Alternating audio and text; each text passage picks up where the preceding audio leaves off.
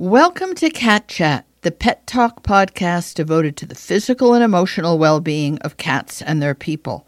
I'm Tracy Hotchner, the author of the Cat Bible, Everything Your Cat Expects You to Know. My mission is to entertain, educate, and inspire cat lovers like you to give kitty cats the best possible life in nutrition, affection, and environmental enrichment. This show is brought to you by Dr. Elsie's, where they speak for cats, which is what this program is all about. My co-host is the feline expert, Dr. Michael Maria Delgado, along with other cat authors and experts. The show is made possible with the generous support of Dr. Elsie's, a company privately owned by Dr. Bruce Elsie, a feline-only veterinarian whose mission has been to personally formulate a wide variety of litters for all types of cats, so they keep using their litter box, which keeps them in their loving homes. Dr. Elsie also created his own cat food called Clean Protein, wet and dry foods that are specifically appropriate for a cat's nutrition needs because they're based on the protein a cat eats naturally. Clean Protein is the first dry cat food I personally can recommend because it is based on the protein found in a cat's natural prey. Please show your appreciation that Dr. Elsie's underwrites this show by choosing their products whenever you can. Cate Conte is back. Another Cat Café Mystery. These are such wonderful books. This is the 9th or the who God knows what. They're such great books. They're so charming. And there's always cats in a really important way in the story. Cate Conte, 9 Lives and Alibis. Don't Be a Scaredy Cat is such a great Halloween ghost cat mystery with many complicated humans in it. How long did it take you to come up with the moving pieces? Do you do it on cards, like 3x5 cards? This one is the bad guy. That one has a mysterious past. How do you do that? Oh, so funny. First of all, thank you so much for having me back. I really appreciate it. I love coming to chat with you about cats and books. It's interesting.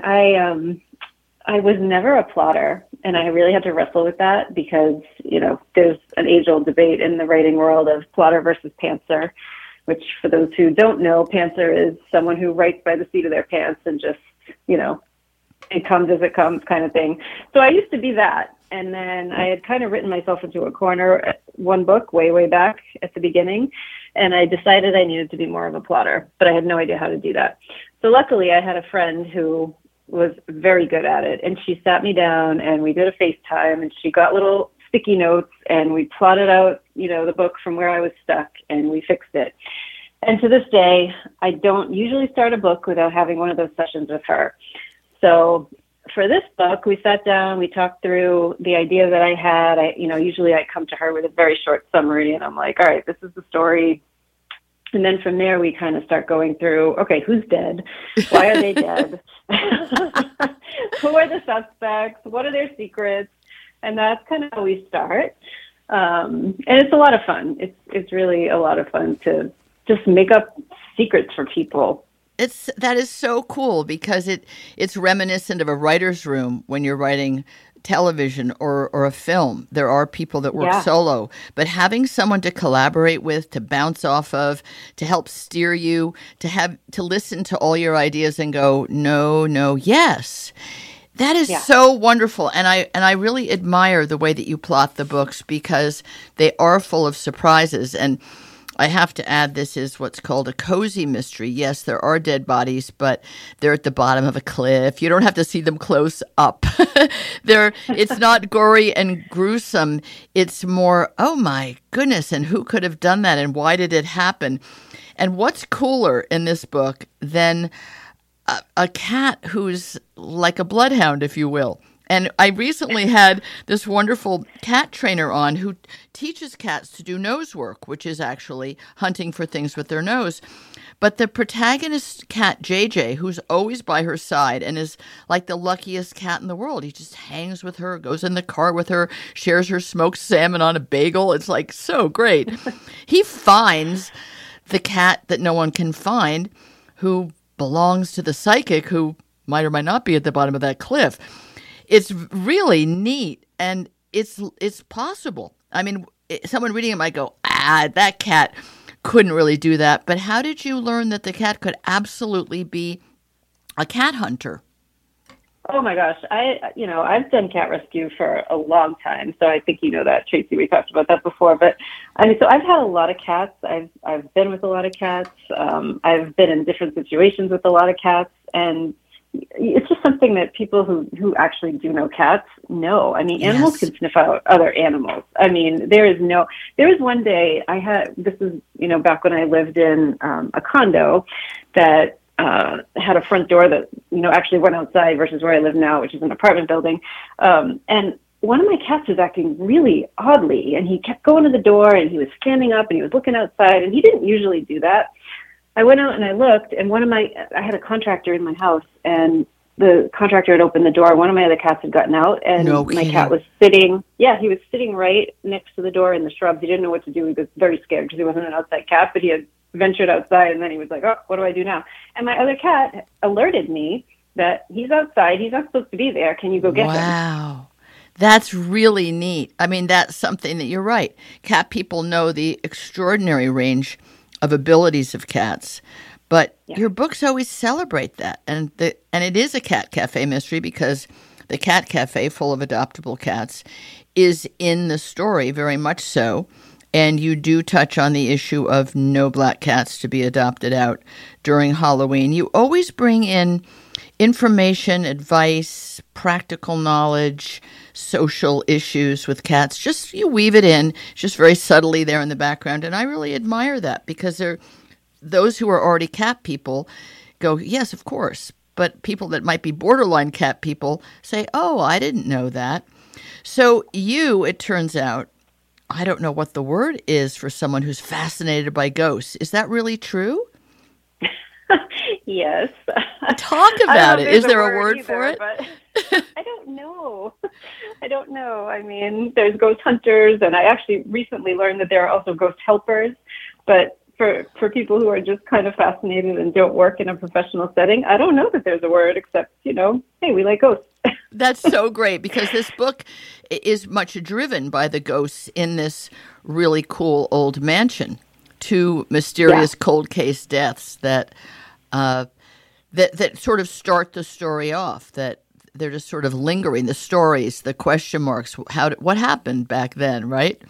And yet the ghost is possibly still around, and a lot of people in the book are fascinated by it. And I must say I never thought I had an opinion about ghosts one way or the other, but I'm definitely right there with you while the concept of the ghost is coming up, and of course the psychic.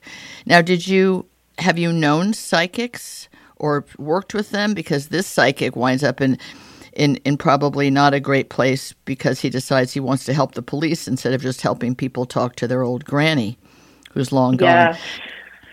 Yeah, I've dabbled with psychics. I worked with a psychic medium a couple times just because I think I got fascinated by spirits and that whole thing because I had someone who was important in my life back when I was, a teenager who passed away. And I felt like this person and I still had this connection. It's kind of a weird story, but the day that he passed away, I got this vision of this lake that we used to go to, and come to find out and I hadn't been in contact with this person for a while, but come to find out he had passed away. He had drowned in that lake that day that I was thinking about it. And so it was wild, and I could never get that out of my head. And over the years, as I sort of opened up to the possibilities, I realized that, yes, people are sending me signs from the other side. And I started reading books. There's a psychic medium. Oh, gosh, I can't remember her name right now. But she's got I have to go look on my bookshelf. But she's got a couple of great books about this and about how you can ask for and look for signs from people who meant something to you, who have passed away. And so I just really started to open myself up to that possibility. Her name's Laura Lynn Jackson. Nice. Got some great books about this. Yeah. So, yes, I think a lot of people are drawn to it, and particularly around pet loss. I'm sorry that you lost the human who mattered to you, but a lot of people have a very hard time coming to terms with the loss of their cat or dog, perhaps other pet. And it's unclear whether their grief and their yearning for that lost pet drives them to think outside the box. I don't mean that as a pun. Or it, just, as you said, open themselves up to other possibilities. Of course, it does leave them open to charlatans, right? Yeah. And to being manipulated. But it almost in a weird way doesn't matter. I mean, how many people go to get their tarot cards read or their palm read? It doesn't really matter whether there's any sort of scientific basis or anything you could prove. It gives people pleasure or comfort or closure or something, doesn't it? Totally. And I think the biggest thing I learned by reading those books that I just mentioned to you was that you don't need necessarily someone else to make that connection for you. You can ask for it yourself and learn how to receive it yourself. I mean, I lost my heart dog, Shaggy, back in 2018, and I was desperate to get signs from her. And once I started realizing that some of the things, because she had this toy, she had a flamingo toy that she loved, and it was the toy that she played with until the day she died. And I still have that toy. It's missing a leg, and it's a mess, but it's like it was her favorite toy. And I started realizing, like, I see flamingos everywhere. Oh, how funny. And you don't live in Florida or Vegas or wherever there might be flamingos. No. This woman lives in the Northeast. That's so funny. Interesting. Well, the character who's the main, in a sense, the main character, not the protagonist, the psychic who comes, it's interesting. He has an entourage and he's sort of a celebrity. But importantly, he has a cat who he's named after himself. And people go, is that his son? No, we're referring to his cat, the one who JJ finds in the end. But it's interesting, this cat is with him everywhere in a carrier and has all of his stuff that goes with him. And it's interesting how you give cats such important roles in the book and in the story. And anyone who loves cats doesn't think twice about that. It's like, oh, cool, how lucky. He's got a travel cat. He's got a cat who likes to travel, right? Yeah. No, it's fun. I mean, people, I think people often think of dogs as those types of companions, but I think it's important to note there's cats that are just as dog-like in that regard. And I know a woman, well, I don't know her, but I know her on Instagram, but she has a couple of rescue dogs, and then she's got a rescue cat, and they all go hiking together, even the cat. So, I totally believe that. This gal's got a company called Travel Cat, Emily, and she makes these amazing backpacks for cats that have like a porthole window that the cat can look at, but also lots of different harnesses and specific leashes for cats to let them come along. I guess in a way, it kind of mirrors what you said about being open to paranormal situations, like in Nine Lives and Alibis, are sort of woven into it, is that if you open a cat up to possibilities, a cat doesn't get born a travel cat. A cat doesn't come from the rescue that way. But you can certainly bring that out in a cat who's open to it, right? I mean, you don't know until you give them a chance on their terms. Absolutely. Yeah, and I think people tend to put cats into, this box, right, of like, oh, cats are either, you put them outside and they hunt mice, or they stay indoors and they don't do anything and they don't actually like you. They just want you to feed them. Yes, that's so not true. I mean, sure, there's some cats like that, but that's so not true when it comes to the majority of them. And I think, like, just stop stereotyping is basically the message. Yeah, everything is sort of packed inside us, and it just needs a chance to emerge, a kind of a welcome mat to try other things. And certainly, they're just like people. They're just like people, right? They're individual personalities, right? And it's nature or nurture, and nurture is such a huge part of it. There really, in my opinion, are no cats whose choice would be to sit around in the house, not interact, not have relationships with other cats or people or a dog, and just wait for their meal. That's really would not be their idea of an optimal life. That's just sort of all they've been offered. And so I think one of the things we think about animals in general who aren't given choices and who aren't given opportunities is that it's kind of a learned helplessness. It's kind of they've shut down. Okay, I guess I'll just do this till I die, as opposed to, hey, how about try a catio? How about a perch in the window? How about I'm going to get you used to this harness little by little, and we'll just walk out in the hallway. or into a room you haven't been in. I think that the book is certainly, Nine Lives and Alibis is certainly, I hope, encouraging to people to not necessarily turn their cat into a fellow sleuth, although why not, but to realize that cats can just be seamlessly part of life without it being a big deal. But you have to do it, of course, slowly with cats and on their terms. You don't just snap on a harness and, come on, fella, we're going for a walk. But once they understand, if they can deal with the outside world, that it's not threatening, it's interesting, and you give them a way to do it that feels safe and comfortable for them, I think they could have a lot more fun, and people could have a lot more fun with them. And certainly in this book, the cats have a lot of fun. I mean, they have a good life, and the cats in the Cat Café have a good life. And then they have a better life when they get adopted. And I think that's part of the life you have lived and seen for cats. Absolutely. Absolutely. I mean, there's so many cats that need help and that need a chance.